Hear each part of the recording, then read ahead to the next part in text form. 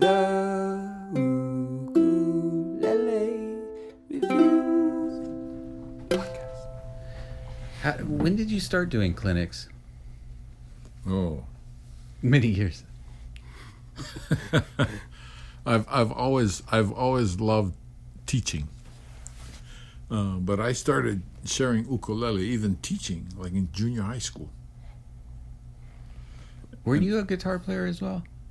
Most of my adult life, I played guitar, Yeah. Off on guitar. I thought I remembered. but I don't now because it just I can't handle the change in feel anymore. Right, going back and forth gets a little Yeah. weird. Yeah, When I pick up a guitar now, it's like it's nice, but then it does feel kind of Yeah. big.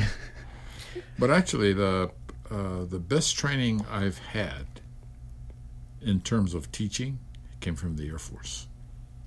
Oh, were you in the band in the Air Force? No, Oh. I He was a was a pilot. pilot. Oh, that's right. An instructor. So But what during your time there, or just the 30 years, and in my estimation, the best thing I learned from the Air Force about teaching is that you got to figure out how to do the most important things first. Because the teaching I did was flying, taught people to fly, interesting. and so his philosophy is pretty. if you're in an airplane, and especially if something is going wrong, you got to do the most important things first. Right. Because if you don't, A lot of Fuck people it, they did. die because of that. A lot of people have flown like a perfectly good airplane right into the ground because they got distracted and were doing the wrong thing at the wrong time. Interesting. So Yeah, it really is. when you're traveling around now and like with the ukulele community, is there some kind of cumulative issues that you see that people aren't addressing, or they're addressing some From the things? standpoint of ukulele? Right. Oh, yeah. Oh, that's why his clinics are so Shit, so, I'll talk. so great. I can talk for 2 days. Nope, on he that. can talk for 6. I was there. He's lying. Well, we talk got for time. 6. It's like holy We're shit. just hanging out. He is the only guy I've ever seen teach. What was it? 7-8 hours a day for 5 days straight. 5 nights and 6 days.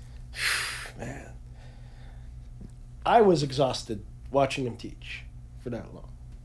And after that, we went, and then I did a 2-hour clinic. You did like 5 days. I did 2 hours. Where was this? We went, was it Cortez Island, and we went down to Seattle. No, we were in Renton. Is that when they did Chantel's thing? Yeah. Yeah. It was hot out there, man. That day was hot. Yeah. And all those damn llamas. What are you guys' plans going forward in terms of clinics and traveling? Are you guys going to keep traveling together and doing that? Hopefully, yeah. Generally, my objective is education, and I found that doing this kind of thing works. And so, what I've doing in the last 8 or 9 years is always think of some different way that I can share ukulele. And we'll talk about some of those tonight, because you get some real doozers coming up. It's really fun. different way to look at things. Beautiful. Yeah. Thank you so much for coming down. Oh, God. Glad to do it. Okay, I'm full. So what? Go home now? Check one. There's a lot of fish over there too, if you guys want to refill at any point. I know. You think we could go headphone free? Yeah, I think so. totally. We're right here, and there's nobody else. Why not? But Yeah. are we sounding okay, though, you think? Good. What's the purpose of the headphones? Just to make sure your proximity is... Close enough to the mic. Yeah, so just as long as you're conscious of that, you won't need You're fine headphones. right there. Those mics I am? are sensitive as shit. Yeah. All hell. But, like, this, I've got to kind of I'm be a aware. sensitive person. I got to be spatially Yeah, right. aware because sometimes I'll do this shit over here and I'm just like, can you? Yeah, blow that thing, buddy. Aaron has a awesome voice when he gets close to the mic. Got that deep rasp. I've got over 6,000 hours of wearing a headphone Yeah. from flying. Yeah. So Absolutely. All over it, huh? Nothing goes on those I'm way golden over ears ever. So, welcome to the Ukulele Review. Aloha. We have a very exciting episode tonight with a special guest. Actually, two special guests. But, sorry, Aaron, most special is... Kimo Hussey, There you go. And just as special is Aaron. the legendary Kimo Hussey. My friend, my mentor. just Kimo. Just Kimo. You gotta start doing that thing that what was that? Hi, my name is Kimo, and I'm your friend. So, just like every Ukulele Review podcast we do, there's really no agenda here, but a good conversation. Great.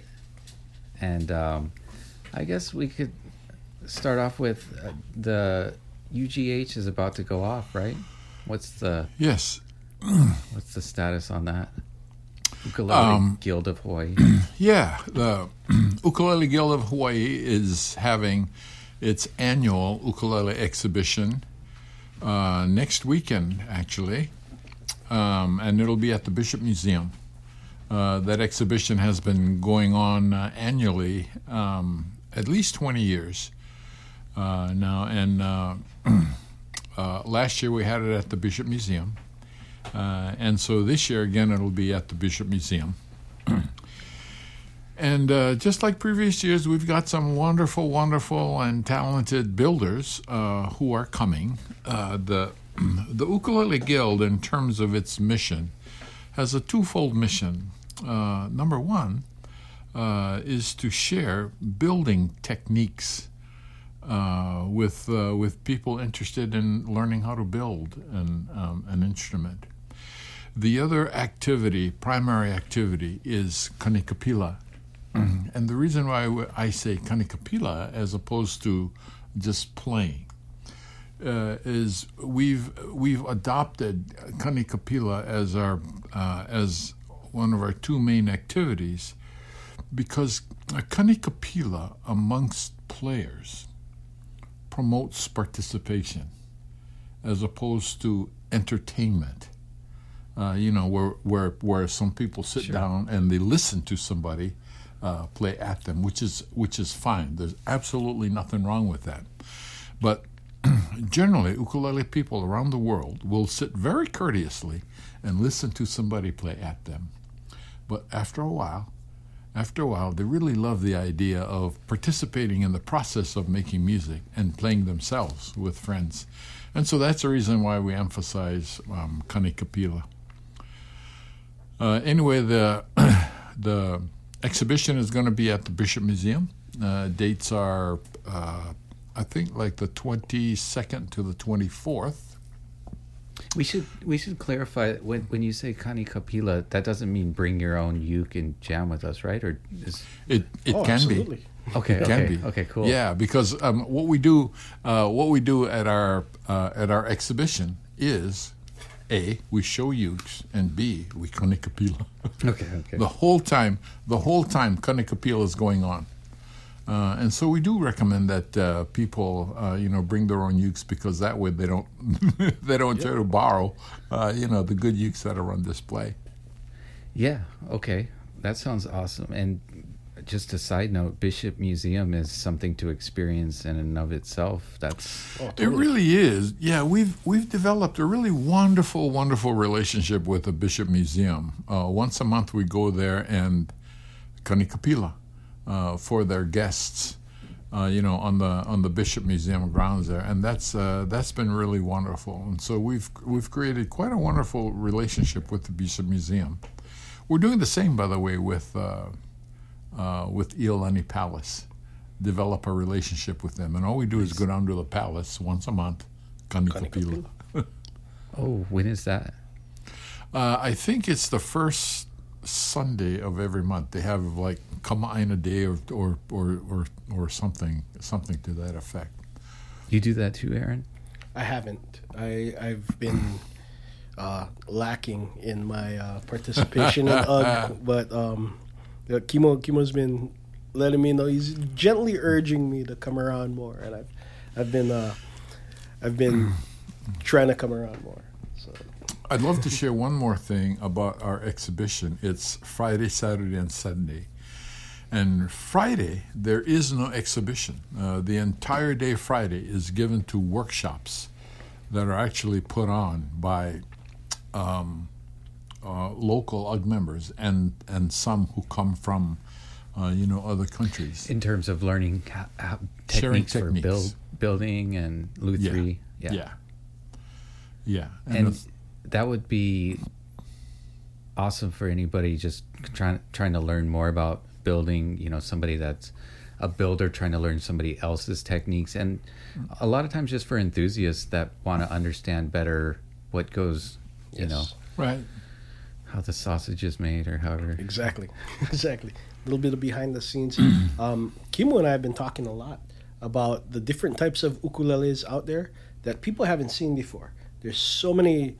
Well, you get all of the ukuleles, so you've pretty much played everything. But most people haven't. Most people haven't gone past what they have in their hands, and they don't realize that there are different types of build. There's each ukulele, you can get the same ukulele built by the same guy out of the same, piece of wood, and it can sound completely different. Right. And it's like, it's one of those things that every individual instrument has its own little soul and stuff like that. And when you come out to see the guild, these guys are such Joe Souza is one of the guys that are kind of like you guys are. Where he's such a woodhead. They all have this thing, like they can tell by the voice of this thing that it's this guy. It's pretty amazing. But you got to come check it out. That's in the workshops I do because teaching and sharing ukulele is probably my favorite activity in ukulele, and I like to talk to people, ukulele players, about the difference between high G and low G, and tell them that the choice is theirs. However, if they look at the difference between high G and low G strictly from a sound standpoint, then the question becomes, hey, are there other things about sound that I, as an ukulele player, can experience? And the answer is hell yes. Yep. Even before ukulele builders who make different ukes. For example, there's like a 5-string uke, and a 6-string uke, and a 7 and an 8-string uke, and even among these multi-string ukuleles, wherever the builder decides and how he decides to double a course makes a huge difference in sound. And so from the standpoint of the player, the wonderful thing is you never run out of different options to experience different sounds. right. I've never heard a high G uke that didn't sound a great sounding high G that didn't sound good also low G.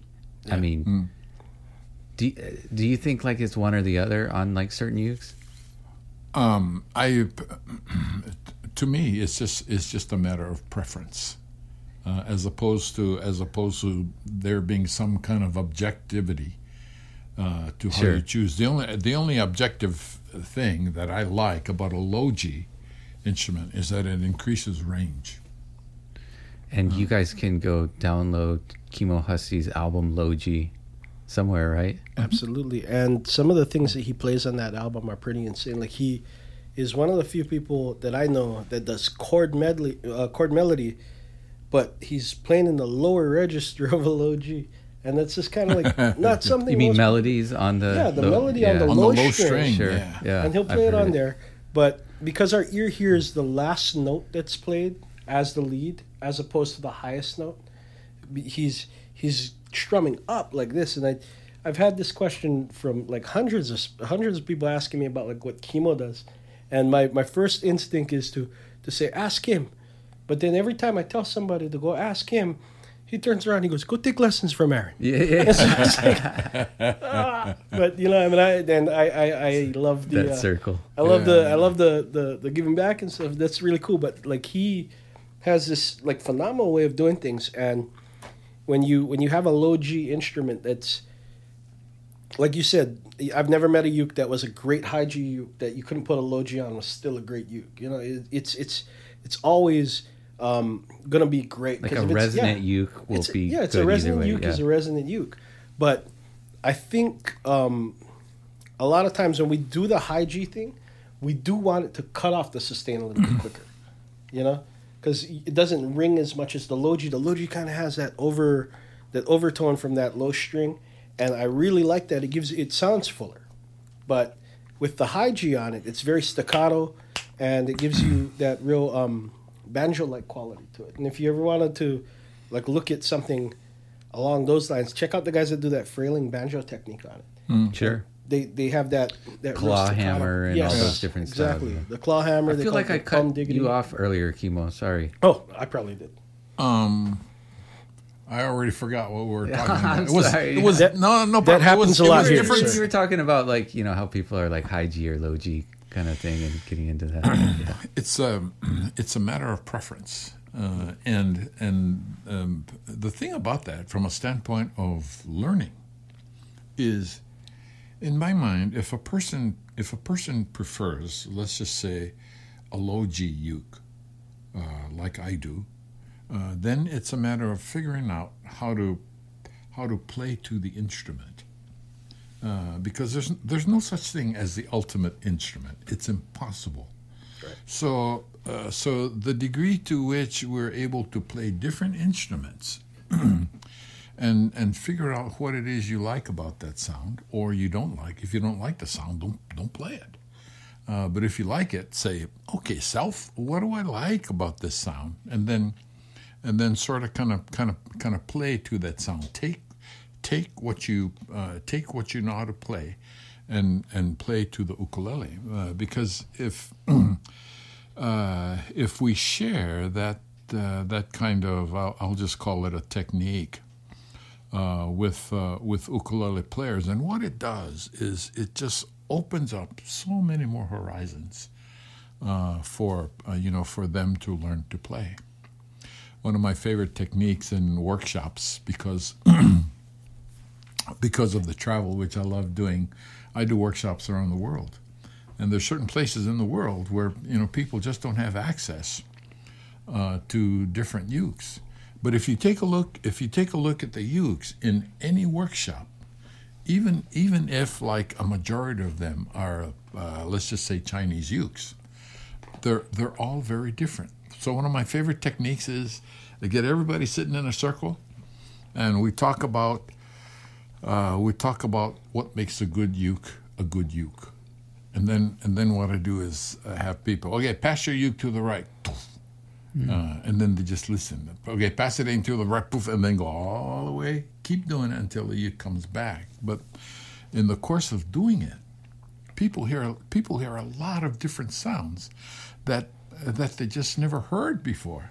Interesting. And I've never ever done that without people being really, really amazed. Yeah, it sounds fun. At the different sounds that are available to them.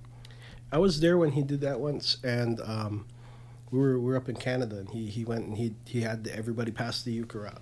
And the thing that really, really kind of sparked my interest in it was the way people remembered which one they liked. So they would go over and talk to that person after. And at the beginning of a clinic, I don't know if you guys have ever been to a clinic, especially like a ukulele retreat where it's a couple of days. Everybody's very, standoffish. They kind of like, they're very... Especially at the beginning. Yeah, they're very stiff. reserved. They're a little stiff. But after that, they like that uke. They'll go talk to that person. They make friends. And then now all of a sudden, the whole room is going. People are writing down names of brands of ukuleles that they like. And it's just opening up so many more options for people like that. So. I mean, the ukulele community is pretty much a good bunch, Oh, yeah, totally. They're great. Totally. They're great bunch. Like Good some thing. might be a little bit more introverted and need a little time, but overall, it's like Yeah. You get them to a cunning cupula, you'll be surprised. It's how one many of the people things come that's out of the always show. fascinated me about the ukulele community. They're just so wonderful people. Absolutely. And well, which is like kind of the point of this thing right here. I was actually at Kimo's house the other day, and I called Andrew up. I was like, "Hey man, we gotta get Uncle Kimo on the podcast because I will go to his house. We meet about once a month, maybe once every 2 weeks sometimes. But we get together, we go have breakfast, and We talk story. we just talk story. This is what we do. And Yeah. I wanted to have a way where people could see just how like what we have in Hawaii and in the ukulele community in general, treasure in Kimo Hussey. oh, people know that already. He's got such a wealth of knowledge, but like they never get to see this part of it, where we sit down and we just talk story and we. Yeah, that's true. You know, and just, so- just talking about stuff. It's important just to talk story because Voila. yeah, because more often than not, I think by just sharing informally as we do right now, the whole sharing of ukulele, in my estimation, takes a different turn, and that is the ukulele is not the end. The ukulele is a means to the end. The ukulele is a catalyst. And the degree to which we learn to play the ukulele in a way that maximizes the sound that we get out of the ukulele is the degree to which we can take whatever we learned with regard to that and apply that to anything else. Yeah, I go see him all the time. We talk story. Most of the time, it's like because I'm one of those guys. I'm married. I'm relatively young for an ukulele player. Like I just hit 40, but for an ukulele Oh, that's player, real young. Because it's these guys, all the ukuleles tell me I'm young. But the thing is that I always come to Uncle Kimo for advice about all kinds of stuff, you know. And every time he always relates it back to the ukulele. Stress in your life, stress at your job, stress at what you're doing, not enough time, you spread too thin. All this stuff goes back to the ukulele. Can you explain like some of the things you tell me on stuff like that? Sure, but if you give me an ukulele, I can play to that better than I can explain it. And that's kind of what I was hoping for right there. All right, so Kimo's known for playing a plethora of incredible All of the ukuleles. customs. And you probably know of this guy, but Hey. I've become a big fan of his lately. You know what? Yeah. I just got my first Petros about 4 days ago. Oh, no way. Yeah. Oh, on the call. What? Incredible ukulele. I know, aren't they so rich and warm sounding? Actually, Kimo was telling me that the Bruce Petros ukulele he got, when he handed it to me, he goes, have you ever heard a ukulele that sounded this broken in, brand new? I know, so And I was like, warm no, and broken not in at right all. off It's the bat. crazy. So good, so good. Okay. So I believe the question was life lessons on an ukulele. Yeah, what you can learn. I think one of the wonderful things about ukulele and music is to learn about resolution. It's resolution. You know, on every minute of every day, we're looking for resolution. Absolutely. For example, if you're hungry, the resolution is to eat. Yeah. And so here come some thoughts about how we can address resolutions from the ukulele. When I play this chord,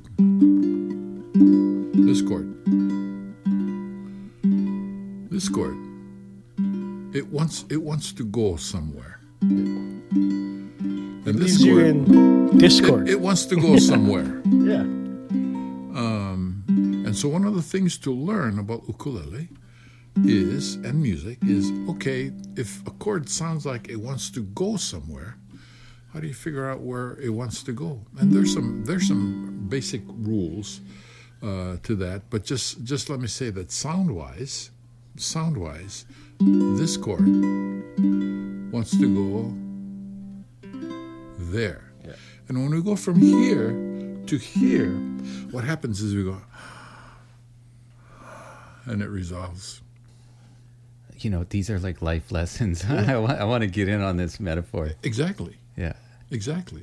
And so the key is, hey, you know, if the instruments are not with you, but there's something that requires resolution. So is there anything about learning to play the ukulele that we can apply to that? The answer is hell yes. Another example. You are my sunshine, my only sunshine. You make me happy when skies are gray. You'll never know, dear, how much I love you. Please don't take my sunshine. So, let me ask you a question. He does that in the Let me clinic. ask you a question. And the question is, how did you feel when I stopped? Unresolved. That was preposterous, sir. Unresolved. You gotta Please play it low, don't man. take my sunshine. Oh, man. Cliffhanger. Yeah. Keep believing us there, huh? And so there are two things. Number one, resolution and how to resolve it. Number two, equally important, is sometimes in like ukulele, and because of that in life, we just run right over a resolution without enjoying it. In ukulele, we're so accustomed to the right hand. Right. To the right hand of, You know, I had my headphones on and I was like, oh yeah, this is nice. And then you just dropped off and I'm just like, Why? Why would you do that? But if you kept going, it's not as if I would have sensed how needed that next. That's correct. Yeah. That's correct. And so anyway, that's you're getting deep. Say again. Well, Deep it's life lessons. No, I love it. The way we got into this discussion, if I can remember, is there's the ukulele is not the end. To learn to play the ukulele is not the end. It is a means to the end. And so if most ukulele players, no, I shouldn't say this. Let me just say that my impression of the average ukulele player is they're not interested in being the world's best ukulele player. Okay. They're not interested necessarily in playing every day. They're just interested in playing whatever they feel like it. But just because they don't play every day does not mean that they cannot learn some really, really powerful lessons, on the ukulele. Hey, while I'm here, we had a discussion about low G and high G. Yeah. One of the things I like about low G ukuleles is putting the melody on the low G string. Yeah, you got to do that. Okay, melody on the low string, and again, it's just like variety. Do something different. So here's the song. I'll tell you what. Let's throw in an intro.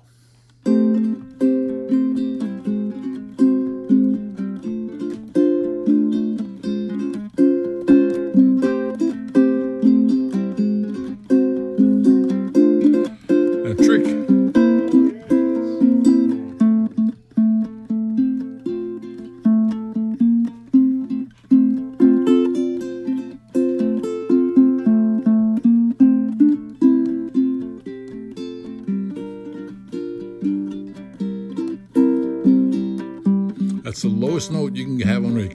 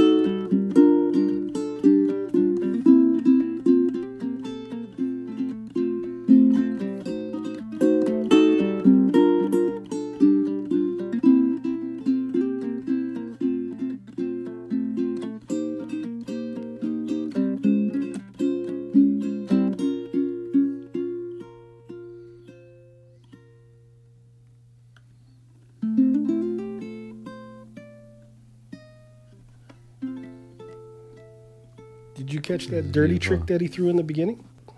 What I did was I played the introduction in Different one key. key and played a song in another Change key. He'll start playing it, and so you're all set to play in this key, right? And then all of a sudden it's like boom, a fourth away. It's like holy shit. So, Aaron, what do you think about ukuleles and what we can learn from ukuleles? I think I learn a lot from ukulele every day. I never looked at it that way until we started hanging out, talking story. I admit I was one of those guys that was like, it to me was an instrument. It was something that I knew people wanted to learn how to play, and I knew I could teach it.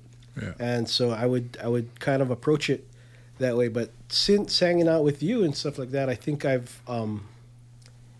it's very important to get to this point in, you know, if you're gonna teach ukulele in general. But I can honestly say now I love ukulele, and I don't think I did before, maybe I did, but I didn't recognize that I love playing ukulele, that I love sharing ukulele. I didn't know that stuff before because I was, you know, young and kind of hot-headed and a little bit. Well, you're still young. And still ugly too. So. I think it's partly that, and I think it's partly where the ukulele has gone itself, because totally. Absolutely. you'll notice in the last 20 years, but even 10 Right. and even 5, like Completely the quality different and quality the levels. amount of amazing luthiers. Well, you look at, and I think guys like the Guild and guys like you are really helping to promote this, is that luthery, regardless of what people might think in terms of like the layman's term kind of thing, luthery, you know, the guy builds instruments, whatever, but a lot of people don't really recognize that luthiers now are at a different level than they've ever been. They talk about the golden years of Martin and stuff like that, but imagine like those ukes or those instruments sound, you know, ukes, guitars, everything, they sound so good now because they're like 60, 70, 80 years old. How would something like How's a this Samoji Petros gonna sound? or this Petros Yeah, or exactly. a Ko'olau or, you know, like any of these instruments that are being built nowadays, how are those things going to sound in 80 years? Yeah, Like, and it's a completely different level. I completely agree. And this Petros that I recently got, I'm fascinated with that uke because I think Aaron mentioned that one of the things that struck me most about that uke is how mature it sounded when I first got it. And so the question in my mind is, as the uke opens up, and I've never ever heard a brand new uke that didn't open up. The question I have in mind with this one is, as it continues to open up, what it's going to sound like. Because I think if it gets more mellow, it might sound muddy, and I don't think that uke knows how to sound muddy. Mm-mm. So I don't know how that uke's going to mature. Probably increased projection, but I mean they're already very open and with a lot of volume. But that's what you want, right? People don't want to know that like in 40 years it's going to sound good, or even 2 years. They want it in their hands right now, playing good. Yeah. And it's one of those things, though, but like a fine wine, it's just going to get better with time. And I believe that this generation of luthiers right now is the best we've ever had. You've got guys... And they're getting better. Right now, downstairs, you got Noah Bonk, right? Yeah. You've got Joji in Japan. You've got like Jay Lichty all the way on the East Coast. You've got like these guys. Eric Devine over in Maui. Yeah. You've got Steve Grimes over in Maui. You've got Chuck Moore on the Bay Line. I mean, there's different neck sizes and all that kind of stuff. I know you like wider necks and longer scales and stuff. But you can pretty much jump in on anything. I like, but for a practical reason, I like extended scales because it results in more room horizontally, especially when I get down around the 8th or 9th fret. And the reason why I like wider fretboards is it provides more vertical spacing. so my fingers don't get squinched horizontally and they don't get squinched vertically, because you can produce a finger buzz just as easily vertically as you can horizontally. But for somebody like me that's played on like the more regular scale and nut width for that long, it feels a little bit, I don't know. Yeah. Like it doesn't work for everybody. It's That's correct. Individual thing, right? That's correct. And I, with that in mind, I have a special message for ukulele players and ukulele teachers that I've been trying to promote at least 8 to 10 years, and that is, don't play one ukulele for a long period of time. Because if you buy an ukulele and think, oh, this ukulele is so cool, I'm going to play it forever. And you know what? There's nothing wrong with that. But if you do that, the guy who made it is getting better. Yeah. And so that's why, like, for a long time, at least 8 or 10 years, I've turned ukes a lot. And the philosophy changed from having to hoard everything that I thought was of value. I changed philosophy, and that is, sometimes when something really cool and exciting happens to you, you like to share, somebody else. So I decided, well, the hell, I'm not going to hoard ukes anymore. I'm just going to share them. So I buy them, play them, sell them, buy them, play them, sell them. And after I buy them, I play them, and I hang on to the uke long enough so that I get to learn about the uke and promote the builder. Because I only do this with quality builders. And in the course of doing that, I collaborate, with the builders. I like to talk story with them, just as we talk story now about the next build and what we're going to do. And I've learned so much doing that. And what's your favorite part of working with different luthiers? That's a good question. And the answer is, I enjoy being able to enjoy their creativity. You kind of give them the space, yeah, like a few parameters, and then. Well, they give me space too. I mean, we give each other space, and generally when I buy a uke from a builder, like Petros, for example, the Petros I got several days ago is the first I've ever had, and so one of the things I told him is, hey, Bruce, I said, you know what? I want to come to Wisconsin and play your uke for you in concert. And I love doing that because the guys are so cool.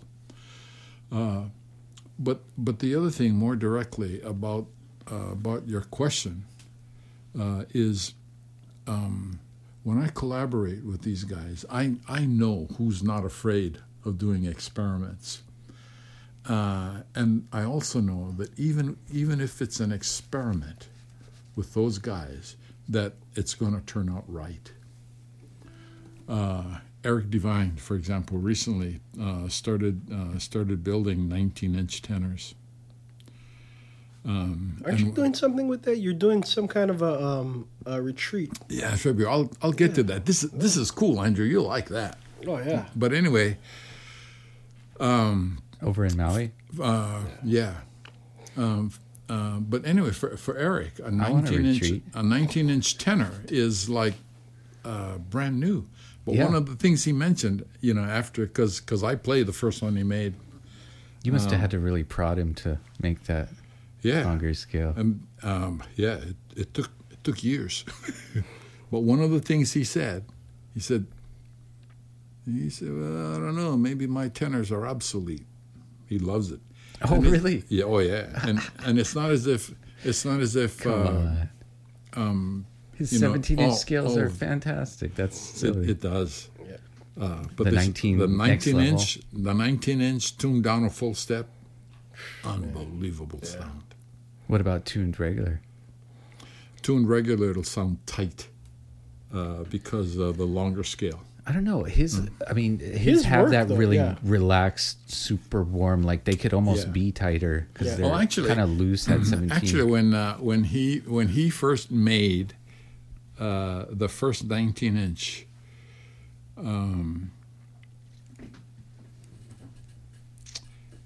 and we tuned it B flat, he loved it.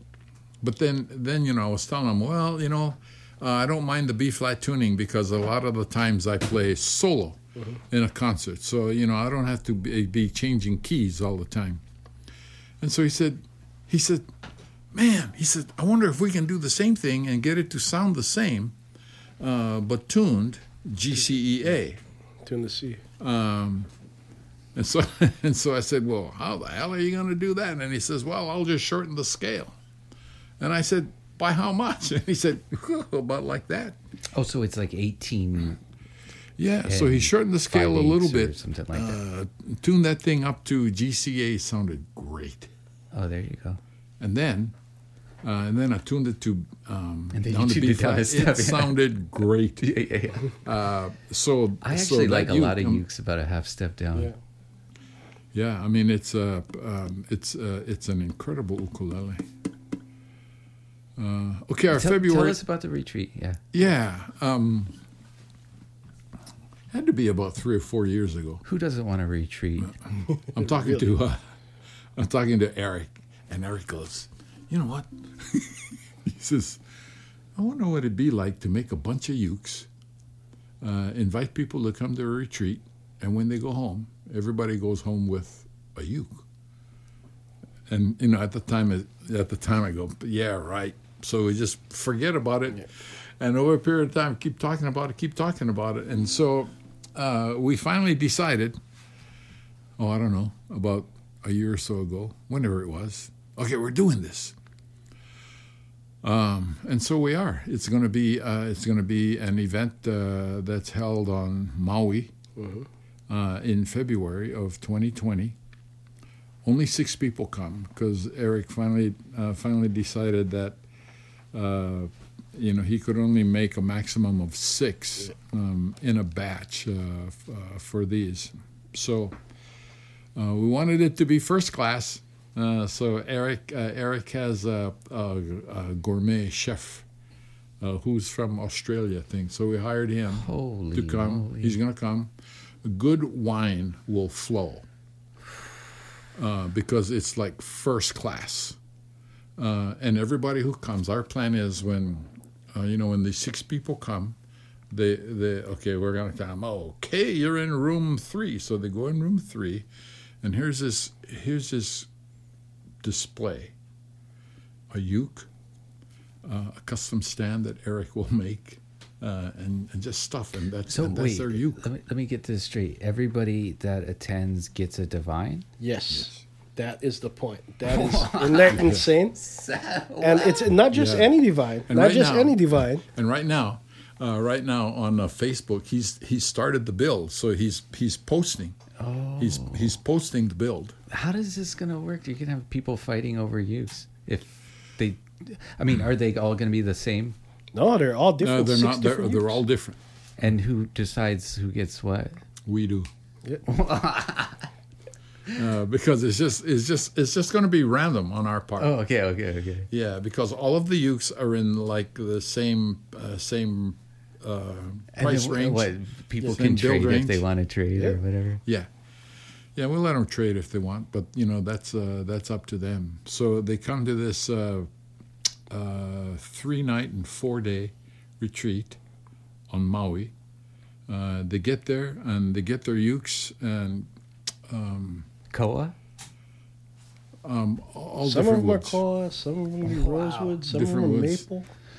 I was talking to him the other day, and he said, "Hey, Kimo, I was able to get some opal," and he said, "I got enough. I got enough so that there's going to be opal on all 6 ukes." So he had this picture on Facebook or on YouTube, whatever, Yeah.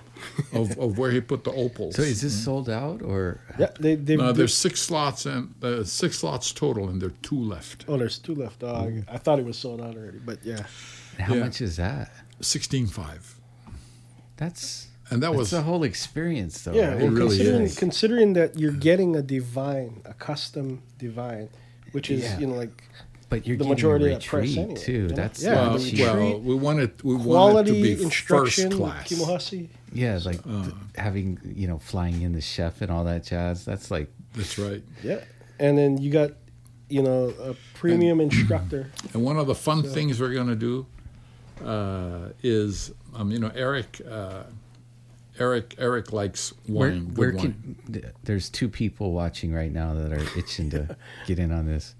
Yeah, where can they go to sign up? What do they have to do if you got 2 slots left, right? Like, Contact Eric or I on Facebook, email, whatever. We'll contact them. But Okay. there are only 2 slots left. Alan, I'm one too of ugly the things to I do this game, really right? look forward to doing is there's going to be a wine pairings event.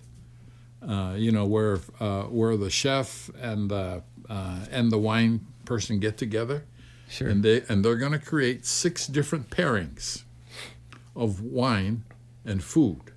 Oh, And what I'm going to do is take those 6 ukes and pair- listen to the adjectives that the cook and the wine guy use, like a tasty or whatever. And then I say, that's the uke.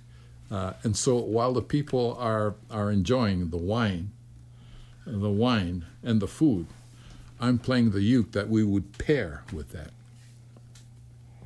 talk about gourmet.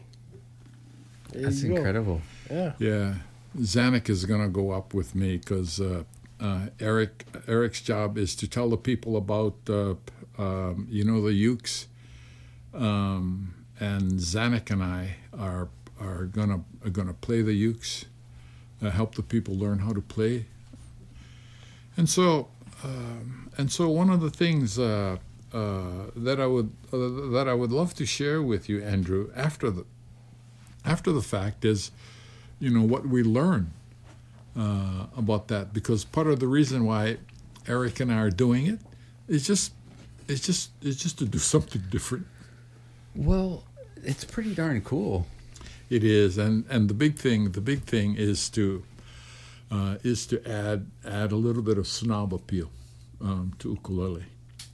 I mean, I gotta be honest. If I was a wealthy man, I'd be all over I'd it. probably do it too, yeah. It's like being able to just go and do something like that. 16.5 That's is pretty all- reasonable, yeah. It really is, because retail wise, these ukes are probably on the order of about 12 or 13. Right. And so, So you're talking about a few $1,000 after the fact, for- the person still has the uke. And having you and Zanuck and Alan, Yeah. what's going on, man? This Is the camera just dying? Yeah, no, it keeps shutting off. Are you using a Chinese battery. battery? Just throw that thing away already. Yeah, that's what I'm gonna do. Okay.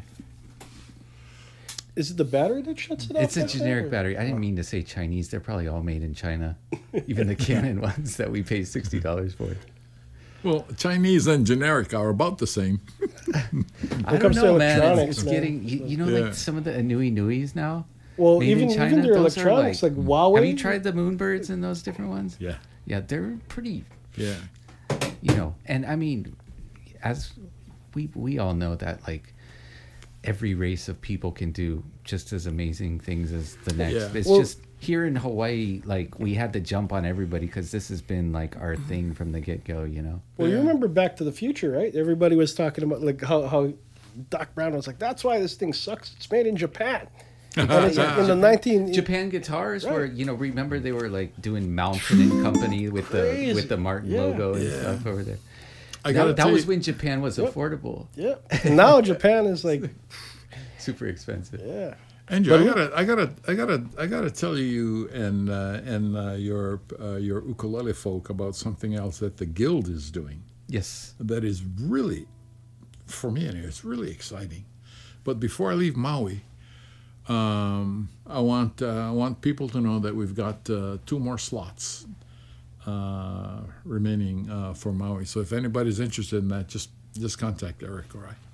That's gonna be quite the experience. Yeah. Definitely. Yeah, but again, when we're done, Eric and I Eric and I share a lot of ideas on the marketing thing, and one of the reasons why we're doing this is just to do something different marketing-wise. So I'll tell you about how that goes, because I think there's some really wonderful lessons that can be learned from that would apply to what you do, Andrew. Yeah. And I mean, I think more and more people are looking for experiences, even beyond products, Yeah. Well, on that note, he had mentioned some snob appeal. Aren't you doing something involving Lamborghinis and some crazy shit like that? Lamborghinis? Yeah. Have you heard of the Velocity? Velocity is over a in building Honolulu. on the corner of Kapiolani and Ward. Right. A 3-story building With all the... with all the European cars. Yes. I wanna Alfa s- Romeo. Yeah. You got Jaguar. You got BMW. We're gonna do an event there, and we as the Ukulele Guild of Hawaii, we're gonna do an event there in May, and it's gonna be on May the 2nd and the 3rd. We which gotta is a get those Saturday and divines with Sunday. the gold inlay on there. And Well, we'll probably do some kanikapila, but the whole idea is to display ukes. Count me in. there. I'm there. And the ukes are going to be displayed, not necessarily all together. We're going to display the ukes like around some ukes. Okay, maybe we'll put like 2 ukes next to a Lamborghini. Yeah. And 2 ukes, they sell like Lamborghini, Ferrari. I'm going to have to Bentley. send Alan over for that photo shoot. He was... Totally. I used to shoot for them. Yeah. Oh, yeah? Oh, even there's your photographer right there. So anyway, at our Actually, you should look at his photos. They're incredible. There you go. See, you should have the guild. Hey, Alan, show Well, him real take quick, that. like a shot of some of the cars. Oh, I'd never love to mind see now. that. Yeah. they're photos of cars. Yeah. He takes the sexiest shots of cars. It's amazing. And you know what? He just did the trip with Calais and Corey, and you should see some of the shots he took on their tour, too. He's an amazing photographer. For the guys that don't know, Alan over here is the newest member of the team on this side, and Shanghai? Andrew constantly, brings up more and more better people. So, it's like I mean, it's come Alan's been friends with Corey for many years, and Yeah. so he's been jumping in here and there helping us. But I never thought I could afford this guy, and you got him full time now. well, yeah. I mean, then he was like, you know what? I don't need to make much. I just like this job. I like these people, and crazy guy There you took go, a man. pay cut to come work with us. crazy guy with mad talent just decides like I don't need to make much money. I just want to come kick with you guys. And Yeah. that's That's like cool. the big appeal of working for Andrew. It's You showed like some of the shots from the tour. I'm looking at some cars now. Oh, like the beginning was the Yeah. the shots of the tour. So, anyway, You look at your next weekend during our exhibition, Saturday night, and if you want to come, you can. Our dinner Saturday night is going to be down at that Velocity building. And the dinner is going to be in the Bentley showroom. oh yeah, you got to come to that, bro. And so what they're going to do is clear out the Bentleys except for 2. So there are going to be 2 Bentleys in the showroom of our Saturday night dinner so people can take pictures. For me, it's a matter, again, of, adding some snob appeal to ukulele. Yeah. I you don't know know if you what? want to use that word because No, that's- well, it's the antithesis of what ukulele people want to be. Exactly. Exactly. And that's the And you're reason trying to because, embrace because it, yeah. some there are some people out there who it's like they almost feel like ukulele is below them. I love playing for people like that. Now watch this segue. I don't know those people. As far as like the snob appeal being backwards from what like most what we would consider most ukulele players wanting and stuff like that. Kimo has staked his entire ukulele career on going the opposite direction of what everybody's doing. And this is not a knock against it because like you guys know, man, like Corey is like probably my favorite player in the world, and I love Calais, I love Jake, I love all those guys. But when those players started playing faster, Kimo decided that he was going to play slower. And he told me, he said, it's because as I get older, I'm not going to get any faster. He says, I just wanted to be more tasteful. And so he did that, and he came up and... When you know, after I retired, I wanted to get back into music because my degree is in music. It's in choral conducting because I dearly love choirs and church music. Where did you get your degree? Southern California at Occidental wow. College. I went there to study choral conducting. Let me ask you before you continue your story. What was your mentor at first? Like, was there a certain spark at the beginning, or somebody that taught you when you were a kid, or just it was? My uncle got me started when I was 5, but after that it was all like Just self-taught. everybody. Yeah. But then you end up in Southern California, going to university, taking choral. Yeah, I went to the same college that my high school music teacher went to, because he and I were very close, and he also was like a choral conductor. So anyway, because of the draft, I had to get into the Air Force. Got you into it? And the longer I was in the Air Force, the more I liked it. So that turned into a 30-year career. When I retired, I wanted to get back into music. I can imagine liking flying. It sounds pretty exhilarating. It was, but I interrupted what I wanted to be like a career teaching music. They interrupted. For that, so there was no doubt when I retired from the Air Force that I was going to get back into music. After 30 years of Uncle Sam's bureaucracy, I decided that I didn't want to get back into choirs because I'd have to go recruit people, rehearse them all the time, and go through all the administrative stuff. So I decided that I was gonna play ukulele. One of the things that helped me decide that, 2 things. Number one, at the time the ukulele renaissance had started. It was going. And number 2, I thought, small instrument, I don't have to answer to anybody. I can be my own boss, and I'm not going to play with anybody at the time because it was just too easy for me to play. So the first thing I decided I was going to do is see if I can get famous as an ukulele player. Jake was on his way up at the time, so I studied Jake. Ooh, this guy plays real fast. At the time, Jake was playing real fast, jumping around the stage, real active. Fuji Rock Festival. So I decided, Distortion. I'm going to go the opposite, and I'm going to play slow, stay in one place, and just play slow and quiet. And it worked after a while. Developed a reputation as a player. And once I did that, I started teaching because I wanted to get back into teaching, and that's how this whole ukulele stuff started.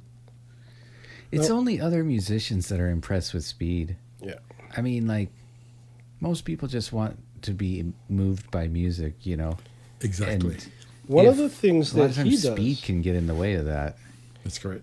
Well, I watched him play. I've actually seen him play quite a bit, and in a concert setting. And one of the most unique things that I've seen is how quiet the audience becomes. They will really get real quiet like that, and he'll start playing real quiet, and then he'll whisper, and he'll go, "If you know the song, sing along." Nice. And everybody in that place starts singing the song with him. And it's like they feel like they're part of the show. It's like one of the most engaging ways to play. And he does it in these small private house concerts. And it's like, and everybody afterwards, he comes out of there and he says, he tells me, he's like, I don't want an audience. I want a whole bunch of friends. And, That's it's beautiful. Like, it's a beautiful experience for everybody. And I think that's when I really started looking at why I need to, changed my mindset on a lot of things, and that's why I started playing the way I play now. And, Despite the ukulele's size, and the popularity of ukulele, and the way that popularity comes about, a lot of times in my mind prevents people from learning some wonderful, wonderful things about ukulele. that very good luthiers are able to portray in the instruments that they make. One of them, for example, is playing with dynamic range. I'll show you.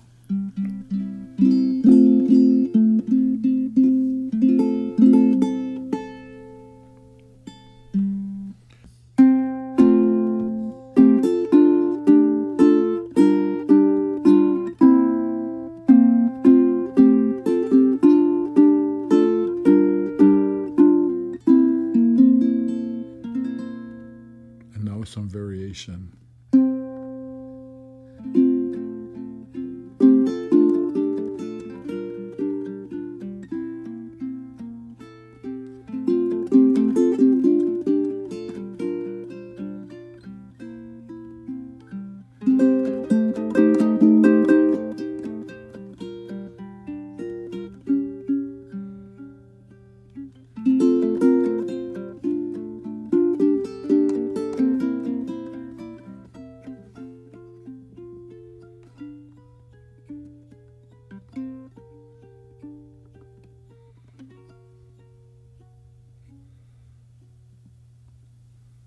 And if you do it right, you cannot not play the last chord, but people will hear it. And so it's a matter of taking advantage of the talent that builders have in order to learn to play the ukulele and bring something out. In the ukulele. But even like somebody can take a piece that they know how to play already, and just take what you just saw Kimo do and try to just rethink the dynamics of your playing.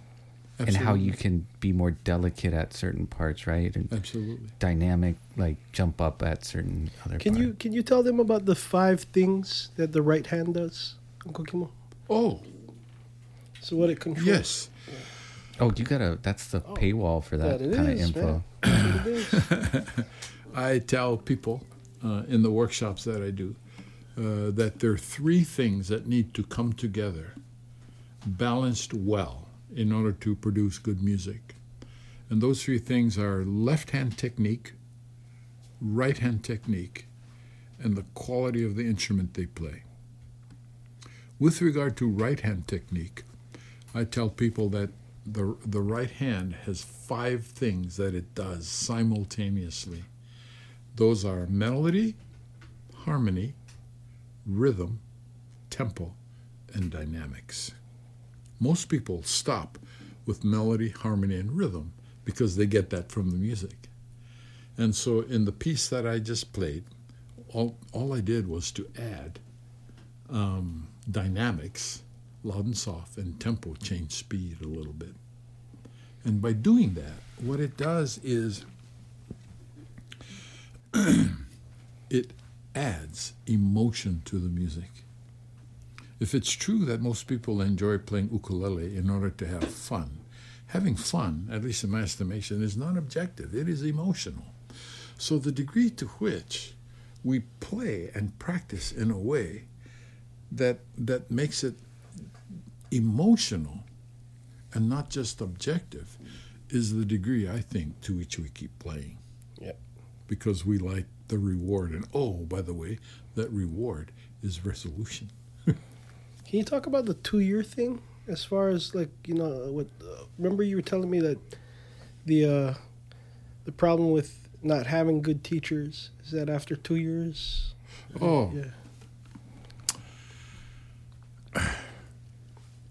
Not having good teachers is kind of like perhaps a bad choice of verbiage, just like snob appeal.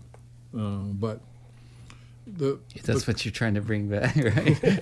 That's right. Exactly. The opposite.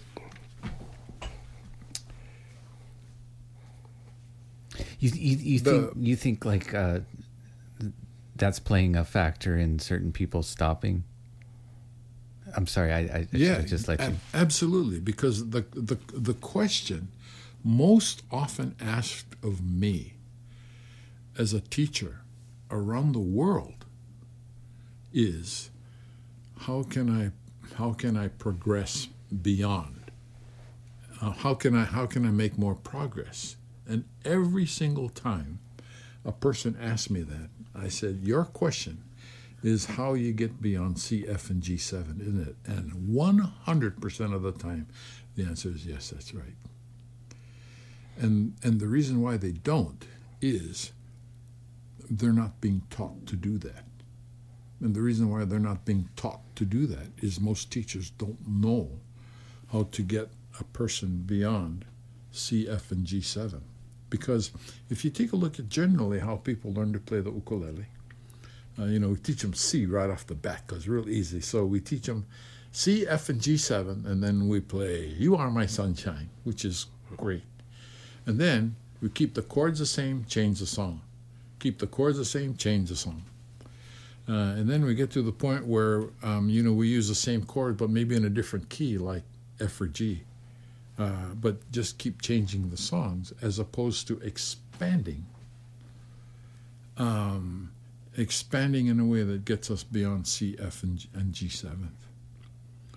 And so, in my estimation, changes, the biggest loss in ukulele comes about because people don't know how to get beyond C, F, and G7.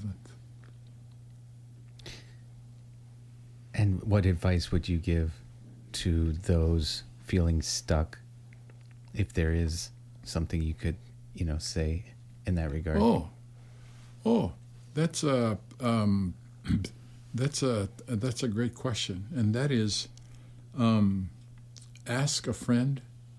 I recommend people contact me because I love to talk to them about that, and it's a matter of figuring out how to keep the learning process going, as opposed to getting to a point where the learning process just stops. It's kind of like when, in order to, if we just keep with C, F, and G7, the learning process goes like this. It's stayed and very, very defined, as opposed to the learning process, at least in my estimation, should go this way, where it opens up. Right. And it opens up to all kinds of things where people can, for example, enjoy how to put dynamics and tempo into their music. All you got to do is change the right hand a little bit. But it takes somebody who knows how to do that and knows how to teach people to do that. Would you also start teaching people like alternate versions of those same chords? Or that's what he does in his. Is that just like about the same?